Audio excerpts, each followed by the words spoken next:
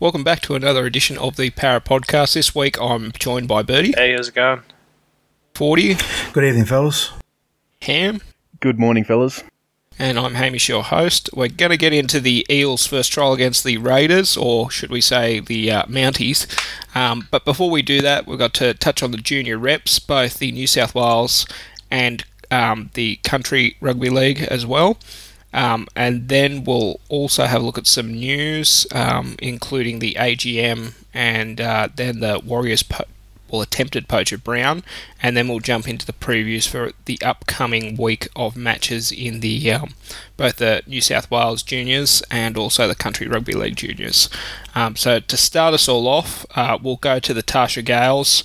Unfortunately, the women going down 40-10 against the Steelers. There was a couple of blowout games this weekend, so I don't think we were the worst of it, but close to, which was 8 tries to 2, and thankfully the Steelers only converted half of their tries, or otherwise it would have been a bit more.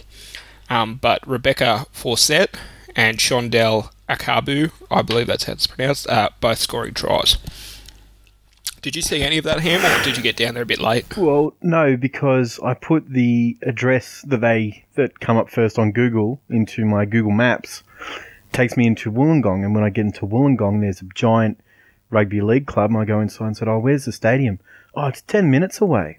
"Oh, all right, no worries, thank you." So no, I didn't. I just got the end as they were finishing up for that. All right, well, let's get to some scores you were there for, which are apparently wrong on the New South Wales Rugby League site. So we'll start in the Harold Matthews. Eels winning 26-14. I think on New South Wales it says 26-8. Try scorers, Junior Wright. A double or a brace for Hayden Reddy McClintock. And then, is it Mugatuatai? Yeah, is that how I pronounce think it's Muagatutia. Muagatutia I think. picking up 1. And then Totino picking up 1, and Totino 3 of 5 off the boot. So how did it play out, Ham? Yeah, well, the Eels got out to a quick lead, 16-0, and they just sort of coasted from there. They never really looked in trouble until the last 5 minutes of play, where the Steelers got a couple of late tries and kicked a goal to get 12 close, but then they eventually lost the ball, and then Para just glided to an easy win. I thought this is the first time I've seen them properly this year, and a very good forward pack, and I think the halves are really good, especially Kalashi, who is in his second year of Harold Matthews, and he sort of really, when there was a sweeping play or a play out the back, he seemed to be on top of things and directing the team around. So it'll be interesting to see how that furthers. And Tobias looked really good. So it'll be interesting in the next couple of weeks. They've got some strong opponents coming up soon. And then into the SG Ball, where the Eels came out victors 28-20. A big comeback from them. Sam Hughes, that crash over try from him in the beginning, that was very big, powerful, everything you guys have been putting him out to be. Birdie's man, Penasini, with a brace. Yeah, the boys. Tui with a brace. And Sam Leozu, 4 from 5. Yeah, so Parramatta scored the first try on this one. I was very surprised. It was a grinding battle at the start of the game. I assume that was because of Hollis and Hughes in the middle. You give them the ball and they're just going to make 10, 12 metres a run. Their defence is absolutely fantastic. And then, the Steelers sort of showed their attacking prowess, and I sort of expected this with one of the better players I've seen in the competition, Aaron Shoop. He plays right centre. They didn't get the ball much to him, which I was surprised about, but when he got the ball, he was very, very damaging, and especially down that right edge. Our left edge defence were a bit shaky. I think it's a new combination there, and Sam Luizu is usually a half or a centre, I believe, so he hasn't played much wing, whether it be club or junior reps. And then I don't know how they come about it. but they fought back and won, which I was not expecting at all, especially after the Steelers in round one flogged the Sharks, who are usually a very strong team, and who we play them in the Harold Mats this week. So yeah, I was very surprised that the Eels were able to come away for a win with that, especially because there was a few drop balls. We've got a new combination in the spine. Yeah, but they just seem to grind out a win. And I think is absolutely fantastic. If you go on the New South Wales Rugby League website, go on the draws, you can actually click on the games, and you'll see the team stats on there, and you can see that we had an 84% tackle efficiency, I believe. So I think it was definitely, even though the Steelers put on a lot of tries and points, it's essentially our defence being better than theirs that won us the game. Well, as they say, defence wins premierships. Yeah, and our middle is absolutely fantastic. Got Hollis and Hughes to start off, and then you got Taylor Moala, Caleb Tohi coming on off the bench, and Sam Hughes copped a terrible head knock late in the game. He's going to be ruled out for this weekend, isn't he? Yeah, he's out this weekend. So, you have Taylor Moala stepping into the first team, who's absolute rock solid, and then you have Jai Vakai, who we've brought over from Manly, who's he played in the Harold Matthews Grand Final last year.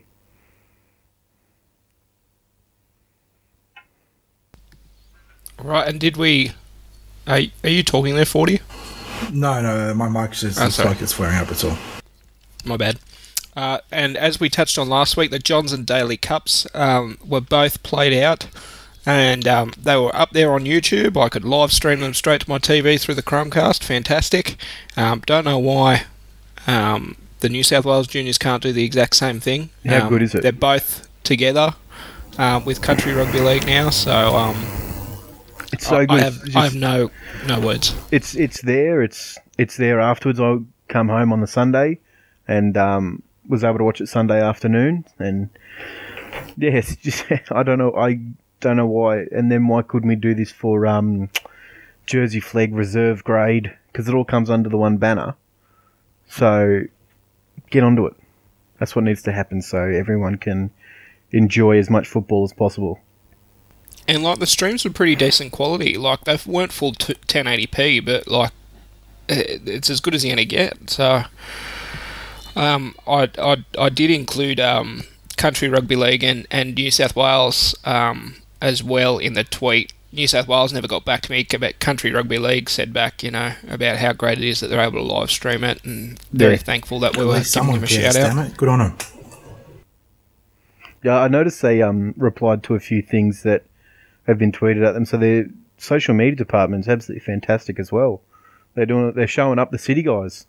Yep, very much so. So, what I say, thanks Para Podcast. Glad you enjoyed the coverage. All 92 of the CRL rep season will be live streamed on our Facebook page and website over the next 8 weeks, and also on YouTube, but that's not in that. So, but in those two matches, it was a draw in both games against the Bulldogs.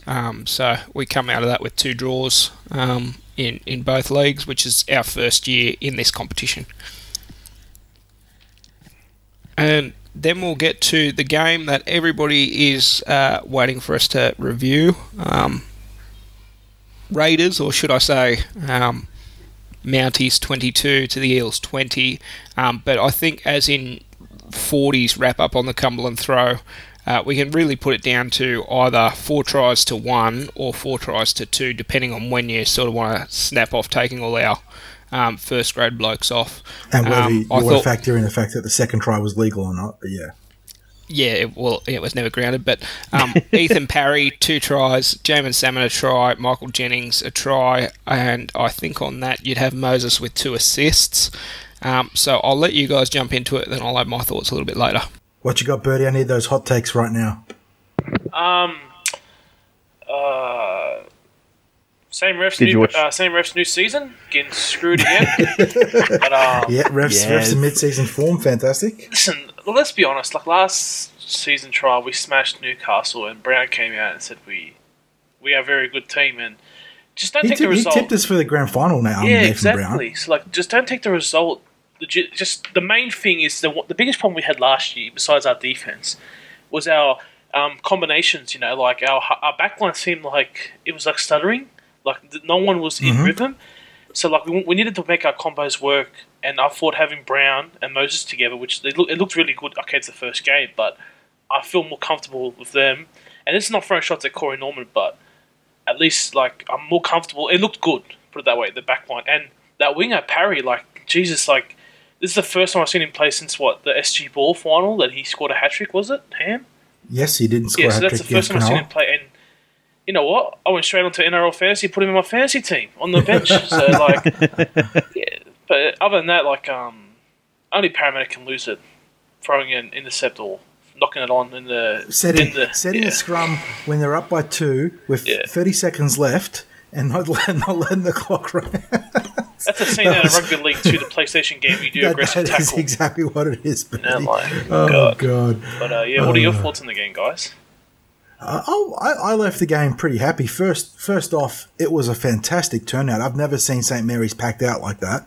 Ham and I have watched plenty of games there, especially at the business end of the district reps where they play a lot of finals. That was a sensational turnout. But as far as the product in the field, I was largely happy. The first trial I find is more about individual performances rather than team performances, because you're trying to assess where your players are at rather than where your team's at connections-wise. And for the most part, we're pretty good. There were some concerns, but that was more on the back of some ill-discipline leading to the Mounties/Raiders tries, because otherwise I thought we defended pretty well. Between the 20s, they struggled to make a lot of meters, and our back three were largely cleaning up their kicks with ease, except for that late penalty before the first quarter, that led to them scoring a dummy half try where the post got in the way. And then their second try came... No, that was first. Oh, it was first half. Yes, you're right. Sorry, it was first half. And then there was the third quarter try where they got a glut of penalties and they barged over, but he was held up. Unfortunately, the referee didn't have the benefit of the video ref and made a bad decision. Individual players, obviously Dylan Brown was an important one to evaluate, and I thought he looked pretty solid. I don't think it was spectacular or anything, but he just did everything really well. And most importantly, I thought he kicked nicely. He took on the line a couple of times and nearly scored at one point, and then he carried about 3 or 4 defenders at another point in the lead up to the Michael Jennings try. He sort of just looked like an edge back rower out there running the ball. And I mean, there were good performances. Ethan Parry, Bertie mentioned, I think he's the player that's improved his stock the most this preseason. He's gone from a developmental player to potentially a top 30 player. It's going to be an interesting decision for the club moving forwards, how they address that, because they've got... do we have one spot left in our top 30? Because we had 3... is that what we're speculating? We had a top 28, and then Corey Norman left for the Dragons, and we're speculating that Reid Marnie and Dylan Brown will be promoted to full-time footballers. Well, Reid recently said he was top 30 in an interview. There you go. And you'd have to think that Dylan will be top 30 based on the fact he's our starting 5'8". Yeah. So that would leave you with one spot in the top 30. So whether Brad Arthur and Mark O'Neill want to leave that spot open for a George Burgess that we'll link to recently and try and make a play mid-season, or whether you want to reward Ethan Parry for his form is an interesting question. You don't have to finalise that until mid-season. No, you don't have to rush, but it's a matter of whether you think Ethan Parry is your guy, like for round 1 onwards, because that back line has a few ways it can roll out, especially if I think we didn't touch on it, but I think they finalised the 1-game suspension for Jamin Salmon. I'm not sure if it's official yet, but I saw it reported somewhere by the media that it'll be 1 game. So you've got that problem for round 1. Not official as yet. Yeah. I'll tell you what, it would be nice to have a back 3 of Gutho, Ferguson and Parry. That's a lot of meters coming out of our own I'm end. really tempted by that prospect because, like you said, the sheer athleticism, the way you start your sets and the power to finish them. Because, he didn't score 2 incredible tries, but he showed a little bit of touch in his first try to dive over in the corner. And the second try was all Mitchell Moses with a brilliant slice through the line and then a crossfield kick a la Tim Smith, on the dime. He did almost have a third try, but he just didn't have enough room to get the ball from up because it was a bit of a high pass to getting it that's down. right. And there was the grubber kick that went through that it kicked up, and he fielded it, and he put his foot out just because it had a late kick up. So he was all over it, right into the thick of things, and that was really encouraging. And we've got between him and Mike Acevo, some really interesting young guys or fringe guys pushing in for those wing spots. I know you were impressed by the back rowers, Ham. What was your take on Murata and Sean? I just want to talk about Sean Lane first. His line on that left edge, he kept running it over and over and over again. And then finally, when we pass it to him, he offloads to Michael Jennings and just bursts through a hole. Honestly, we should have... I know that a good line opens up options for everyone else, so you can excuse them. Good line can do wonders, can't it? Yep. Careful with the context after the NRL preseason. Well, Lucky he runs a good line. Lucky doesn't do anything else. That's with a good line. Or I hope he doesn't. But yeah, he just seemed to be running that. I don't know. It was an odd line, but he just seemed to be hitting a hole every single time, and we just couldn't get the ball to him. So I think with timing and a bit of experience and a combination together, that'll be left side, strong side. I reckon. Remember the Titans, baby. It was encouraging to see that him and Dylan had a little bit of chemistry.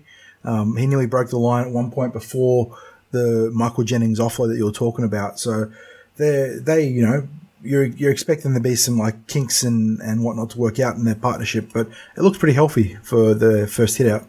Yeah, and then Murata. Oh, I forgot how hard he hits. Jesus. So I reckon he nearly killed some people out there on the field. Seriously, the way every single hit up was they had to tackle him. They couldn't just, it was 100% every single time. When he tackled, it was 100% every single time. He's another one that's raised his stocks with me personally. Mm-hmm. I don't think I've ever seen him hit harder. I think I saw somewhere the Parramatta boys were actually quoted saying, in training he hits hard and you've got to go 100% or you're going to end up hurting yourself. So it's good that he takes that approach. 60s is mentioned in his training blogs. It'd be cool if it was on record by the players. But yeah, very, very physical game from Murata. So it's a really crowded tussle for the back row at the Eels, because those two players had really strong showings against Canberra, or the Mounties, however you want to spin it.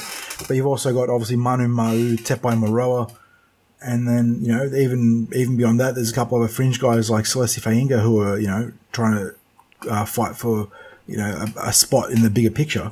So hopefully, Celeste actually kitted up, even though he flew in from Darwin. He was actually given the number 23 jersey later on in the match. I thought he might have come on in the fourth quarter, but I don't think he did. I didn't spot him out there. Yeah, there was a lot of jersey changeovers, but I don't recall Celeste being out there. No, but yeah, he had full kit, so he would have been out there if he was given the chance. So that's good to see. There was also two number 17s at one stage in the last quarter for Parramatta. It was chaos the last quarter. Yeah. Or for winning. The Wenty boys getting the turnover there. I got to ask you guys a question. Who do you reckon will be more, say, unimpressed? Would it be Rip Taylor or Brad Arthur? Or who do you reckon will be more, took more out of the trial? Brad Arthur or Rip Taylor? I'd have to say Brad, in my opinion, because the Wenty reshuffle led to a lot of disjointedness in the team. So it would have been hard for Rip Taylor to take good or bad out of that game, even though they got gunned down pretty hard. But I think, especially considering where we were last year, he needed to see a strong, cohesive showing. And the 4 tries to 1, 4 tries to 2 effort was largely that, because I thought we did control the game pretty heavily until we let our discipline just slip up a little bit and let the Raiders get field position by way of penalties. So there's still a lot to work on heading into that Penrith trial, not this week, but the week after. But I think that Arthur would get more out of that game than Taylor. Yeah, that was one point that I was going to touch on, is that the controlling nature of the halves. Those midfield bombs you touched on in your blog were gone, as opposed to sort of angled kicks, which most of them found the grass, or they did put it up to that Simonson, is that how I pronounce it? Because he was having a bit of a shocker under the high ball. Until their Chance Nickel Clodstad, I think it is, came in. But the kicks were precision. especially that one from Brown, which led to Michael Jennings racing up the field and taking, I think it was Nickel Clodstad into touch, or it might have been Simonson, I can't remember which one. But yeah, that ability to control the game, I thought we controlled it through the middle for that first half period until some of the bigger boys came off. And talking about that middle, Junior Paulo, he looks ready, rearing to go. He was probably best on park for mine. Yeah, he was sensational. Sporting the Predator dreadlocks, he was looking fearsome. Would not be wanted to tackle that that man mountain. He had like 5 or 6 offloads. It was just offloading at will. They were all quality, and was making 12 plus meters a run. He had a big set of minutes too across. Was it 2 stints? I think. First and third quarter. Yeah, he looked real good. He's definitely going to be the alpha guy, the leader of that forward pack, and you really can't praise him enough. And we need more than just Junior, obviously, but having someone like that is a huge step forwards for our forwards. As weird as that was set up, yes, it is an important piece in the engine room. And I was talking to my brother-in-law on Saturday night, and he lives up on the Central Coast where the boys went away for a weekend, I think it was. Or at least Brad Arthur has a house up there, or Michael Jennings or something. And anyway, I was talking to Michael Jennings, and if you recall, Jennings started off his juniors as a St Mary's junior, St Mary's Saint. So apparently he was really stoked to get back to the old stadium, and he'd especially be stoked. What do you estimate? There was about 5,000-6,000 people, maybe a couple of hundred more or so. Yeah, I'd say between 5 and 6K pretty comfortably, because it was filled out on both the main sides, the long sides, and then had quite a few people at either goal zone, so goal in. So that was pretty bumping. Yeah, it was an obstructed view because everybody had to stand around the side of the fence. I'm like, if you've been to that oval before, not often do you have people stand up because there's plenty. Like if you sit back, there's plenty of viewing room. Yeah. But unfortunately, yeah, the viewing angles were pretty shit unless you got to the to the grandstand pretty early. Well, yep, I was there, and I got there at, I think it was 5:15 or so, and there was already about 100 people in front of me. Yeah. I reckon. So. Well, I got there pretty early because 60 scored a set of corporate tickets. I didn't even know that St Mary's had corporate. It was just literally the air conditioned top of the stadium, and it was pretty jam packed by then. So that was a very, very cool part of the turnout of the game. Oh, Cumberland Pro privileges, hey? Yeah, We're going to get some of that. Every now and then we get some good stuff once in a blue moon, but we always have to put up with guys like you, Bertie. So when does the Podman get their own little box for the stadium, man? it'll come, mate. We'll get our own box at some point. You got to raid your dad's wallet. Oh, God, yeah. That's how he doesn't listen to the pod, so it's all good. He won't know. A few other bits and pieces I had coming out of his trial. We touched on Mitchell Moses and Dylan Brown. I thought Moses ran a little bit hot and cold, which is sort of par for the course for Mitch. He's a bit of rocks and diamonds. The try he laid up for Ethan Parry, the second one, was just ridiculous. He showed his speed, elusiveness, and precision kicking to put it on a dime for him. But he was also a little bit clunky getting the ball out to the right edge at times. The ball hit the turf a few times, or the timing of the pass wasn't quite there for Josh Hoffman, was it, and Ethan Parry. That's right. Goal kicking, it was a concern last year, concern this year. Once again, Moses and even Guffo, who's our backup option, neither of them instill me with a huge amount of confidence when it comes to striking off the tee.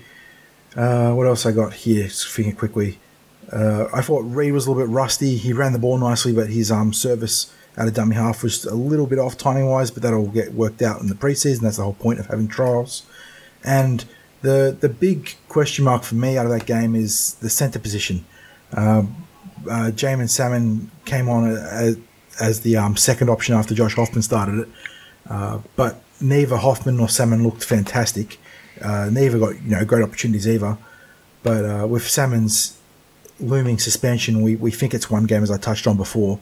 You'd expect probably Brad Takaranga to step in there for week one, but I think it's a position that we need to monitor through the start of the season, because I think that whoever's there will probably cop their lumps, whether it's because of lateral issues like Tacker or learning issues like James. Well, one Ethan Parry can play centre. Well, that's a good point. That we talked about Ethan being a star on the wing there, but he has plenty of experience at centre. And even Blake Ferguson's obviously an option there too in that regard as well, but you probably want to keep him on the wing. So if he factors into the top 30, Ethan Parry could be a solution there as well. There was one thing, I wanted to touch on, which was the ill discipline again. And I know you're sort of testing it out, it's only a trial, but in the first set, I think we gave up 2 penalties, which allowed Raiders to set up a couple of times on our try line. We rebuffed them, but still, throughout the game, both sides were probably prone to a bit of ill discipline. And after, I don't think we figured out the ruck interpretation for a long period last season. They want to smarten up between the ears, especially in regard to their discipline. Very, very good point. Yeah, we definitely fell way behind the 8 ball on that, as you said, the interpretation of the ruck last year, and it killed us. So you want to hope that we've got it sorted out within the first few rounds. And I think that about touches it up. So don't be disappointed with the scoreline. I saw our usual social media, or if you can't back up Raiders team, they were up 20-0 for a reason when they had all their first graders on there. And it was only when Wenty sort of came on that things sort of turned. I think that about sums up that match. So the Indigenous All-Stars, I got home and KO, it's a beautiful app. Highly recommend it to anybody. Are we sponsored by them yet? We're not, we should be. Tell you what. Yeah. They give me a couple of free months. But then again, it's only $25 a month, so better than Foxtel. So Indigenous All-Stars tries to Ferguson and French, and Ferguson's backflip. Have at it. Yeah, good. He's still at that backflip as well. I saw someone post a link of him doing backflip in front of some kids today. Oh, that was heart and mouth stuff. Because it was the corkscrew backflip. It was a corkscrew backflip. That's what got him done. I mean, I'd care if he actually hurt himself, but the fact that he didn't is okay. Yeah, but doesn't matter. It's only a post-try celebration. That's what we need more of. We need more backflips. I reckon go for a double backflip next time. The big media narrative out of this game was the anthem or lack of singing of the anthem, which I don't really care for one way or another. It's an All-Stars game. You shouldn't be forcing to sing anthems. But I thought the game itself was highly entertaining. I caught the back half of it and then saw the full highlights later. It was played in the right frame of mind for an exhibition match. Big, open, expansive footy. A lot of guys, as Ham said, enjoying their tries and showboating, which is great. And I thought it was a fun game. If you could get Fafita to stop being such a fuckwit and play like that every week, God, he could be the greatest forward of all time. Yeah, he is such a dominant physical presence through the middle. But like you said, he's just got that fuckwit element to his game, which is part of the reason it makes him great at times, but it also makes him immeasurably frustrating to watch as a neutral fan. And Bevan French looked very good in this match, I have to say. Yeah, he looked a lot bigger than what I thought he was. I think he's put on a couple of kilos. He seemed to be bigger in the chest. But still a few things about Bev. I just think he needs to get involved a little bit more. But I'm not going to worry about that in an All-Stars game. Yeah, and he was looming on a couple of times when Ferguson moved into right centre, so it was nice to see that sort of club pairing. Ferguson, if he passed the ball inside, French goes over. But he didn't, and not to worry too much. But yeah, it was good to see sort of, those two blokes that have only set up pre-season together. At least they've got some sort of partnership struck off. Not that they're going to be paying as a centre wing pairing, or at least we don't think they will be. And Fergie was as advertised when it came to actual gameplay. I know he bombed that one try, but he was running the ball really strongly. Had an easy finish for a try. So I'm really looking forward to what he'll add to the team. You can't really undersell or oversell, I don't know, how much of an impact having a strong starter and a strong finisher can bring to your team. So I'm really looking forward to what he can do against Penrith in the back-to-back games there. Sorry, 40. That's all right. One thing I noticed was, we're talking about kick returns and everything, but one thing I was really impressed with was on kick-offs, he'd take the second or third hit up off the kick-off, which shows a willingness to get in there and actually try and generate some ruck speed, help out the bigger guys. And I thought that was really impressive. Well, let's move on to a bit of news, and the first one. Now, I'm just going to read from the Herald article because the Daily Telegraph article sort of undersells a bit. But anyway, Warriors are under scrutiny over a $30 million bid to lure the Eels' young gun, Dill Brown. So I'll just read a bit, which is New Zealand Warriors and their controversial talent scout Peter O'Sullivan are facing scrutiny over an attempt to allure Parramatta youngster Dylan Brown across the Tasman on a $3 million deal that could be deemed a breach of the NRL's anti-tampering rules. And they reckon the base pay for seasons 2020 to 2025 adds up to $2.8 million New Zealand or $2.69 million Australia, plus a relocation fee of $57,000 odd dollars. Now, New Zealand dollars to be advised should Parramatta release Dylan if he signs with the Warriors for season 2020 subject to salary cap levels. Now, both the Warriors and Dylan's management have said nothing to see here. It was a mistake. We didn't realise he was under contract for 2020. But that's crap. I've got a bridge to sell you if you believe that. So hopefully they both get into a bit of trouble for this because it's been happening a lot in the lower grades. There's those buses coming from Manly out to Western Sydney all the time, and the NRL never does anything about it. Yep. But it'd be nice if they actually pulled their finger out and actually did something about this. Well, the Warriors are pointing fingers at the manager Orr for mistaking the fact that the last year of his contract was in fact the club's, well, not even the club-controlled option. It was watertight. He thought it was a player option, and thus he was able to negotiate. But that just rubs me so wrong that he would not know his client's contract, with enough faith to correctly negotiate. So this was obviously done in bad faith. Player managers have been an issue for this game going back a long time. It reared its ugly head in the Parramatta salary cap saga in 2016. But I think I saw you comment on Reddit about it, Hamish. It just sort of magically went away. And you can understand why, because the player managers hold so much sway that the NRL probably couldn't, come down on them as they needed to. But it's unfortunate to put Parramatta into a very awkward situation because the Warriors have now framed the market for Dylan Brown where he's only going to make more money if he plays well this year.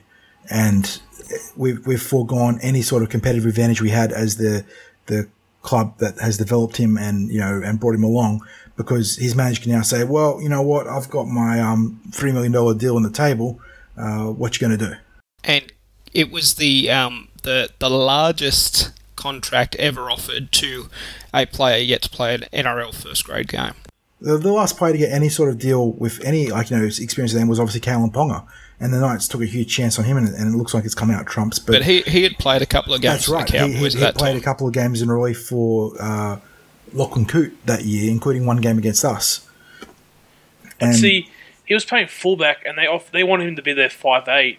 So, how did they know?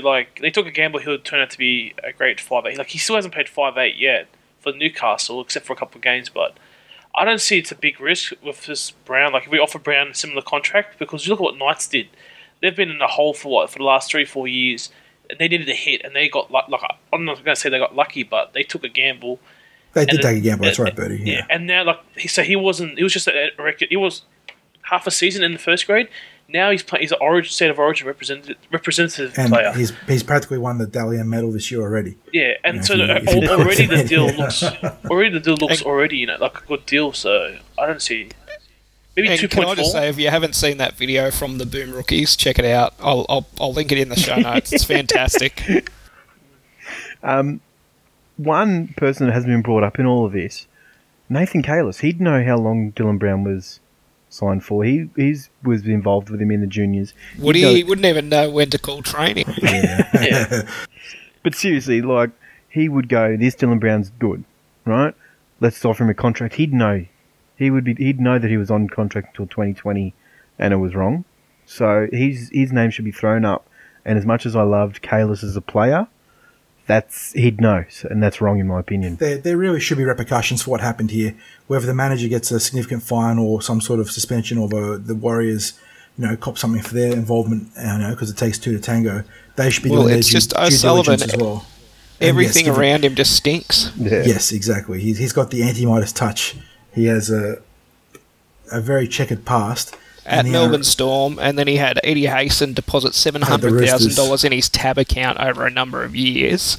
And Eddie Hayson, you know what he's bloody the connection alleged to have done? Foreign. Yeah. Isn't Jim Doyle at the club, the Warriors club now?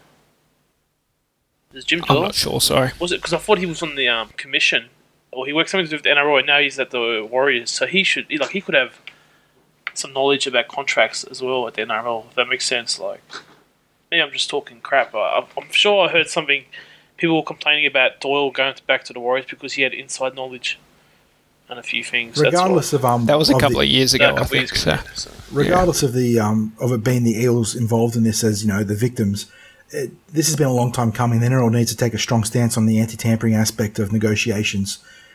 We saw with the Angus Crichton deal with the Roosters, he signed a full year plus ahead of being off contract, or it's getting out of hand. They need to find, and you'll never keep it perfectly balanced because managers always find loopholes and ways to communicate, but they need to put their foot down in some regards.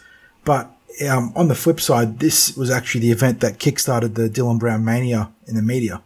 So it's what sort of threw his name into the limelight and started the hype train. So where it ends up for him, it'll be interesting to see. But it put him from a literal only known by para hardcore fans and obviously NRL talent evaluators as one of the best young prospects in the game, but firmly into the national spotlight, and it rode him to his trial debut against the Mounties / Raiders on Friday. I've just read on the Herald there that apparently it's confirmed now that Dylan Brown's going to be top 30. There you go.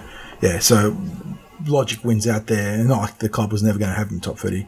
That was a no bullshit move there. And that was for Poroshenko, who's Parramatta Mail is usually pretty good. Well entrenched in the club there. Yeah. So and now we get to who was it? Was it Birdie saying that the Dylan Brown hypes moved this up from 16th to 12th on Reddit predictions?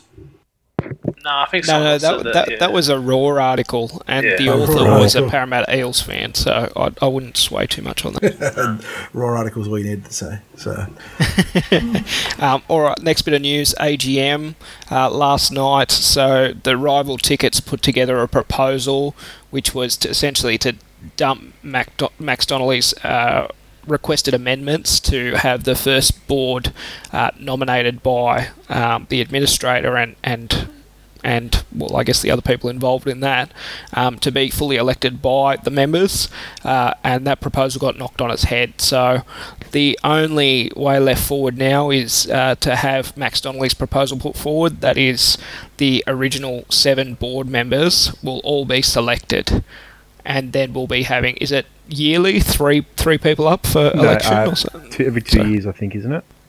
Okay, yeah. It's been a while since I looked at it properly. I can't remember, actually. I think it might be 3 people every year, but it's staggered to be biannual, so that you have only 3 people up every year. Like there's different, like a rotating set of board members. Yeah, that's what I understood. Yeah. So 3 people up for election on a yearly basis. You don't get a block in. There's only 3 people up every year. Yeah, and it's staggered. That's how I thought the thing was set out. I could be wrong.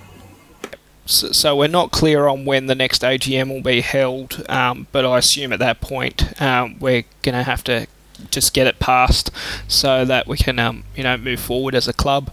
But if not, Max Donnelly will stay in his place, and just to get around some of the in quotation marks fake news on social media, Donnelly isn't on $500,000 or $1 million a year. It's in the actual club annual report, which they have to publish because they are a registered club, and it's about $260,000, not just for Donnelly but also for the administration, all the extra bits that go with it. Well, I think that clarifies everything. So let's move on to the previews now. We won't have as many games, unfortunately, because we don't have first grade. Is Jersey Flegg and Wenty also going to have more trials at some point, or? I think their next proper one is against Penrith. It's going to be all on the one day. But I feel like Wenty have another trial. I remember seeing somewhere. I'll have a look. Go on. Okay. Though.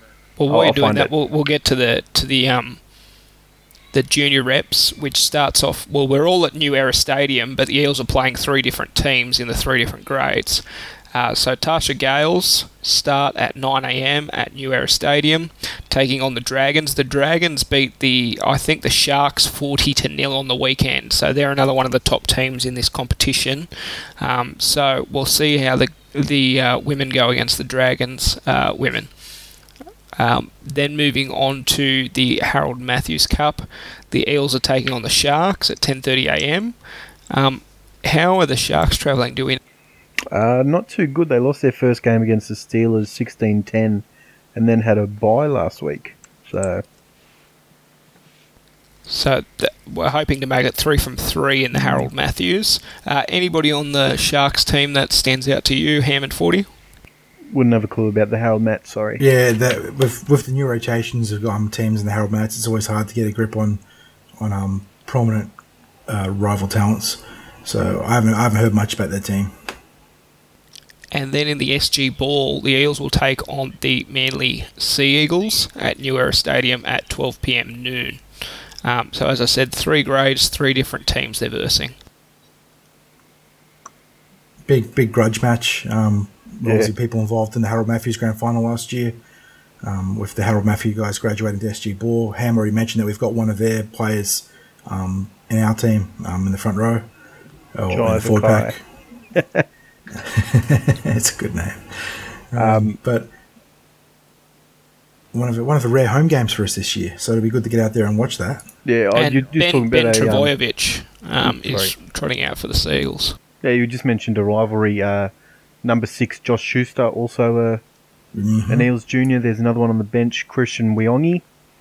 There was talk of him going to rugby union this year, but he's gone to Manly. So I think he went to union last year and then magically came back to Manly. So there you go. So a couple of Paraboys there. This will be a fiery game. I've got no doubt about it. I have a feeling Manly will win. I just think with Sam Hughes gone, as good as the replacements are, Sam Hughes is on another level for this grade. So, and Manly have been travelling pretty well across the first 2 games. I just hope Parramatta just hold the ball, try and play to their strengths and limit a defeat and try and possibly jag a win. Well, as I think 40 said it at the beginning of the season that we're going to have to graft our wins on a bit of grit. But Manly a win in both their first 2 games, and they were both away from home. So 54 points they've scored in the 2 games, 38 against. So it'll be a tough run out at New Era Stadium. Yep. Just quickly, Mounties play Wenty at Aubrey Keach, reserve Saturday 6 p.m. I hate Aubrey Keach.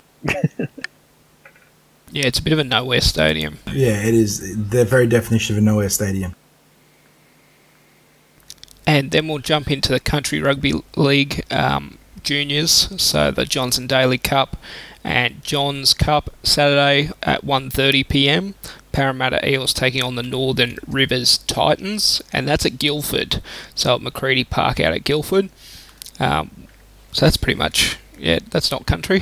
No, that's the city. Although if you've been to Macready Oval, it sort of looks a bit country. Yeah, you're not wrong, it does.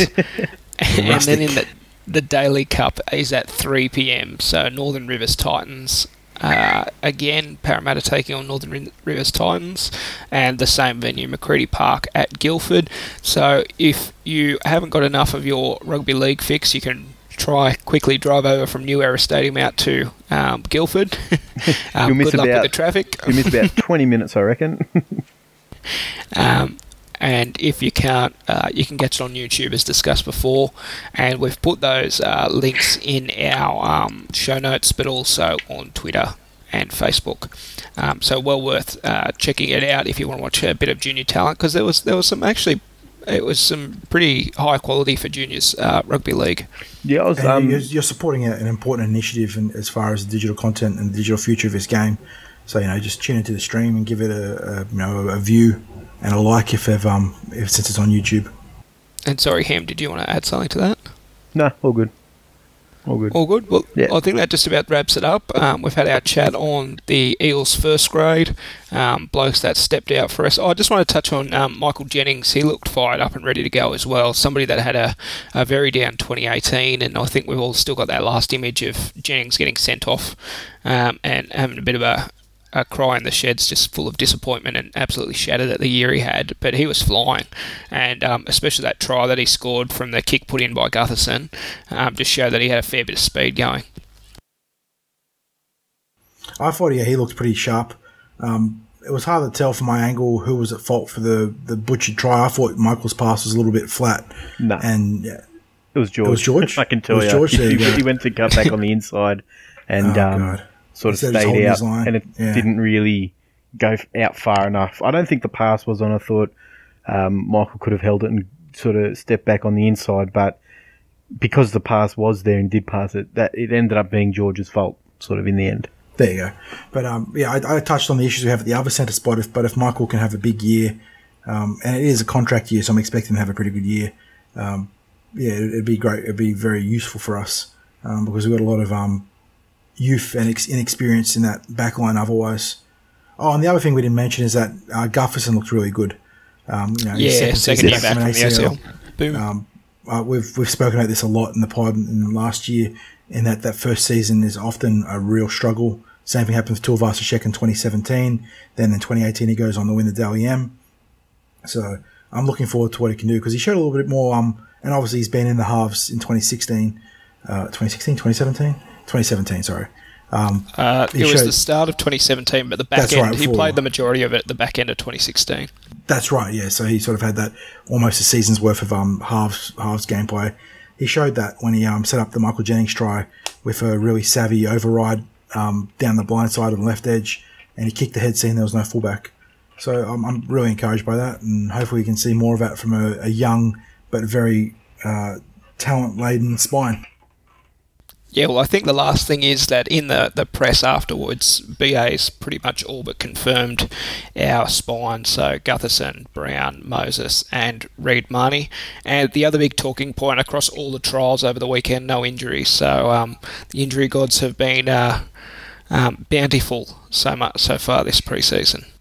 Yes, and that's the single biggest thing that for any pre-season, isn't it? Is that you come out of it without significant injuries, because that can cruel you before you get a ball kicked off in anger at round one. So yeah, we've just got to get through the Penrith trial now, and then play Penrith again shortly after. I did have one question. So in that third quarter, and towards the fourth quarter, there was a blonde-haired bloke that was jumping into either half or acting half. Who's that? That's the Wenty contracted Reece Davies. Reece Davies, there you go. So he's a half/slash utility. And that's probably something we should also touch on, is that we're pretty perilous at hooker depth at the moment. Will Smith was, I think he's just been pulled out of the orange jersey, so he's on his way back from non-contact. And I think Kays is in the same situation where he's still non-contact. So Reid had to do a pretty heavy load at hooker that game. And we could be a little bit skinny heading into round one in that position. Well, I think that'll just about wrap that up. Bertie, what have you been dealing with? Did you get the Posca out? Sorry, what? Did you get the Posca out this week? The old Posca? Listen, you dirty birds. Get your mind out. I'm a Catholic man. No, seriously. I just want to say that you can't use the last podcast for evidence in case I get... If the club finds out there's been a tag mark at the new stadium, that wasn't me, because I'm not stupid enough to do that. I'm paying $150 a year to go to the games. Why would I risk that? So, well, especially not with the good old Posca. Yeah, Posca mark. The stuff you get from the chemist. None of this, No, we need We need KO Sports to become a sponsor. We need Posca to become a sponsor. Yeah. For sure, so we can get free Posca KO markers and free Poscas. I 100% recommend using Posca markers. They're very good. But other than that, I'm surprised a lot of you took it the wrong way. I thought you knew what it meant, because it's a very common product in the news agencies. You see it on the wall. So they have a Twitter. We'll tweet at them at the end of the show. No. Last time we tweeted out a question, we almost started a riot. We had an ex-player called a Chicken Parmigiana Palmy. Now he's in England listening to Frozen Let It Go. Seriously, man. The Like, power of the podcast. Do power not of the fuck with podcast, us. yeah. At one stage, it was working when Ben Simmons and one of the Kardashians, whatever it is, split up. But might have to get the old hashtag out. But yeah, dump a Kardashian, make it work. 40, what's been happening in your world? Not a great deal. I've just been breaking down the trial, as you saw from my TCT stuff. It was All-Stars week in the NBA, so there was some pretty hilarious highlights to come out of that game. And just trying to think, the BBL final happened. I don't know if you guys watched that. That was ridiculous. The biggest choke I've seen. Oh, What, unreal. since the Dragons in August last year? Or the year I before? don't think the Dragons come close to this. They were chasing 140 odd, the Stars, and they were none for 93 or something, and they collapsed and lost. It was crazy. The captain, 7 wickets for like 19 runs or something. Yeah, 7 for 19, I think, is exactly what it was, Hamish. Yeah. and the captain came out Crazy and said, stuff. maybe we should have done a bit more heavy lifting, knowing what we had behind us. And I was like, yeah, Maxwell should not have said that. Yeah, that That's- is a very brutal assessment of his Yeah. teammates there. Jeez, I Yeah, didn't that's see not that. good. What I did really like out of that is that they let the people invade the pitch. They actually prepared for it, and they cordoned off certain sections of the field, the pitch, and a play section. They let people invade the pitch and come meet the players. So that was really cool. I'm not sure if it'll work for rugby league, but that was a really fantastic initiative, and it showed a lot of foresight from the Renegades PR branch. So kudos to them for that. Well, one thing AFL does get right is allowing the kick on the ground after, you get the siren about 15 minutes after full time and you can go out and kick the ball with your kids and stuff. Yeah. Sometimes they don't, and you see Twitter get blows up about it, but yeah. All right, Ham. Nothing. That's what's been happening in my week. How's Yeah, we travelled down to Bandcamp Wollongong. coming Interesting. along? Bandcamp, or one that. time at Bandcamp. Nah, nothing really. Pretty boring person. I only watch footy, so I don't watch any of these other sports. The only other sport I watch is the Marble Olympics.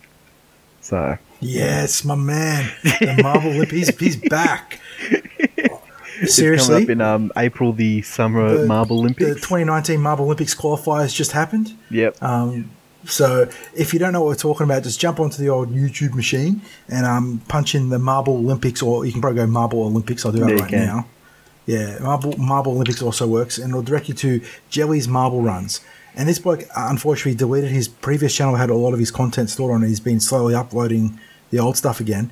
But he literally just runs marbles and races and has proper sports production, Yeah. like with overlays and time splits and all that sort of stuff, and commentates as if the marbles were actually running a race. And he's got connects and all these other stuff setting up these courses. It is incredible.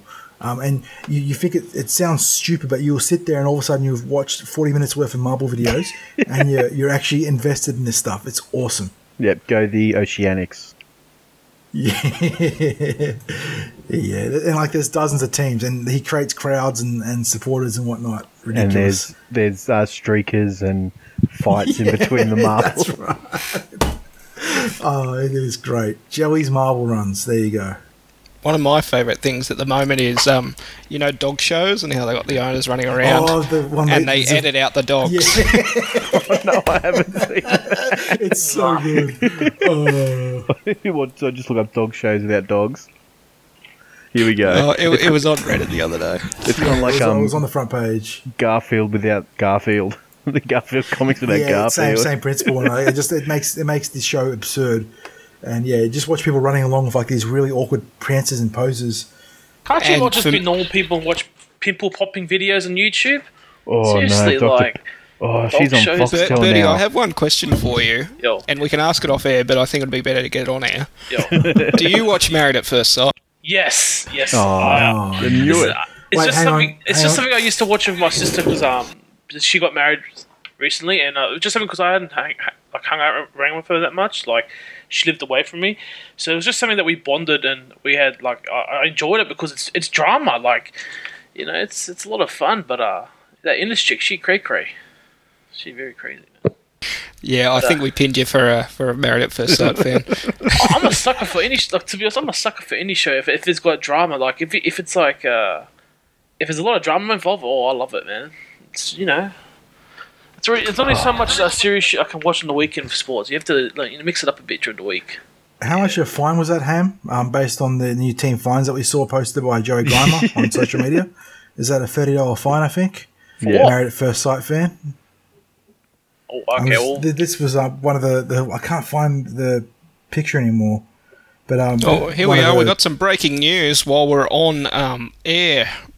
Broncos have suspended Payne Haas for failing to comply with an NRL Integrity Unit investigation. He will not start the season. Yeah, and 2 to 4 weeks, $10,000 fine. I've got to get him out of my fantasy team now. Fuck. I think I do too. Why can't these players think of others before themselves? Think of fantasy players out there, I think seriously. we'll need a bleep on that.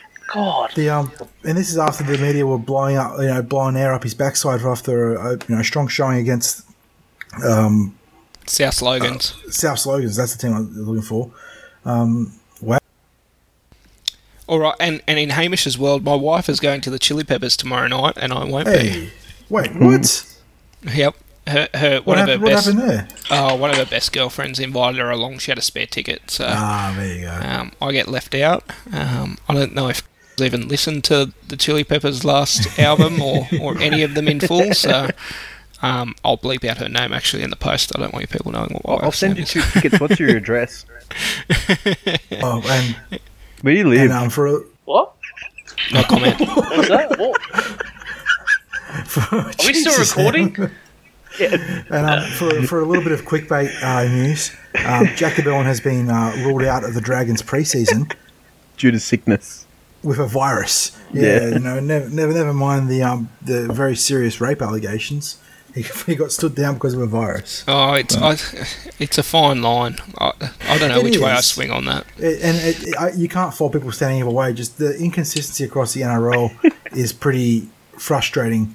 The NRL made a big deal about Jared Haynes' allegation in Newcastle to the point that teams have frozen him out of the 2019 season, and they've come out and stood in solidarity for Jack de Belin, despite the allegations being pretty. Like, if you've read the article, the allegations are pretty significant, and the lady involved went to the hospital and took the rape test, the rape kit that night. So. You want to afford players the presumption of innocent until proven guilty, but at the same time, the fallout when they are guilty and they're talking about letting Jack de Belin play Origin this year if the case drags out that long. It's a really tricky situation, isn't it, Hamish? It is, and especially I was just looking back at some of the previous allegations. If you remember when Semi was accused and he got ruled out of Australian contention. Because of the allegations, but then you also touched on in the Discord that Dragons were very interested in trying to sign Hayne, and then that came out and they wouldn't touch him with a 10-foot pole, but they're standing by a bloke that's allegations are just as serious, so it's funny how it works. Who's been quiet lately? Erin Molan. She hasn't. No, she hasn't. She was she commented about what's his name, Idiot Cartwright. Did she come out and label de Belin the rapist? Like, she practically labelled Semi. She's used primetime TV to out our Semi as a for bashing his missus, essentially, because she's passionate about the cause, but like, she just should have kept her mouth shut, because from that day he was getting booed from the crowd, or from crowds, from rival fans, because it's just the fallout of the Radradra stuff was very bad. And it's a case of for the assumption of innocent until proven guilty, and obviously it's part of a function of our legal system, but it was also a function of the private entity that is the NRL, because unfortunately when someone is innocent, as Radradra was cleared later of all charges, I was there for that Cronulla game, the first game out at Shark Park or Endeavour Stadium, whatever it was called back then, and the crowd were filthy. Like, they were always going to be going to jeer him regardless of Moywan's condemnations or not. But it fuels the fire. Of course, man. They weren't booing him because he was an accused wife basher. They were booing him because he was black. Yes, here we go. We can't talk about that. That is a fine distinction there, Hamish. And it's symptomatic of other issues in society. But yes, especially in the Shire. In the Shire. Yes. Shire. So you're right. There is a distinction there with Semi where there were certain subgroup of Cronulla fans, and that were reveling in the fact that a black guy had those charges against him, and they could leverage that to say certain things that they should not say. So. All right, well, let's wrap it up on that happy note. We've still got another 3 weeks of pre-season. I've just punched the calculator in. I'll pop it back up on Twitter. I think we've got it saved in the Discord. 25 days, 20 hours, 2 minutes and 58 seconds. Under a month now, baby. Feels there good. We are. Very close to kickoff. And we'll see a bit more of the attack in action and our defence, of course, in the Panthers trial. I think I saw in the media they're going to give that first grade spine about 70 minutes or so. So we'll see if that does pan out. But it looks like they're going to use that trial match as an actual trial match rather than, or they could just be playing Ducks and Drakes because, of course, they've got to play Panthers 2 weeks later in the first match of the season. That's what I was going to say. Is it's such a fascinating situation. Like, how much do you keep up your sleeve because you're literally playing that team, the next game up. So the Penrith trial's usually been pretty good for us in the last couple of years. We went away from it last year, and maybe that was the problem. We went to Newcastle, and it cost us everything. Prior to that, we've been highly competitive after playing Penrith as our last pre-season fixture. So hopefully good things ahead. All right, well, we'll catch you on the next Para podcast. And that'll be to preview the upcoming trial with Penrith and then also wrap up all the junior reps taking place this weekend. And hopefully no more news bombshells.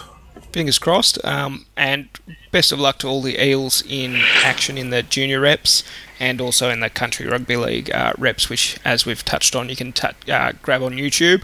And send some compliments Country Rugby League's way, either on Twitter, Facebook, or I'm sure they've got an email or something about setting all that up, because the digital pathways, as 40's touched on before, it's the way that sport is going everywhere, and it'd be fantastic if we can have proper streams to those junior reps. All right, we'll catch you next time. Can't Eels. See you guys. Have a good one.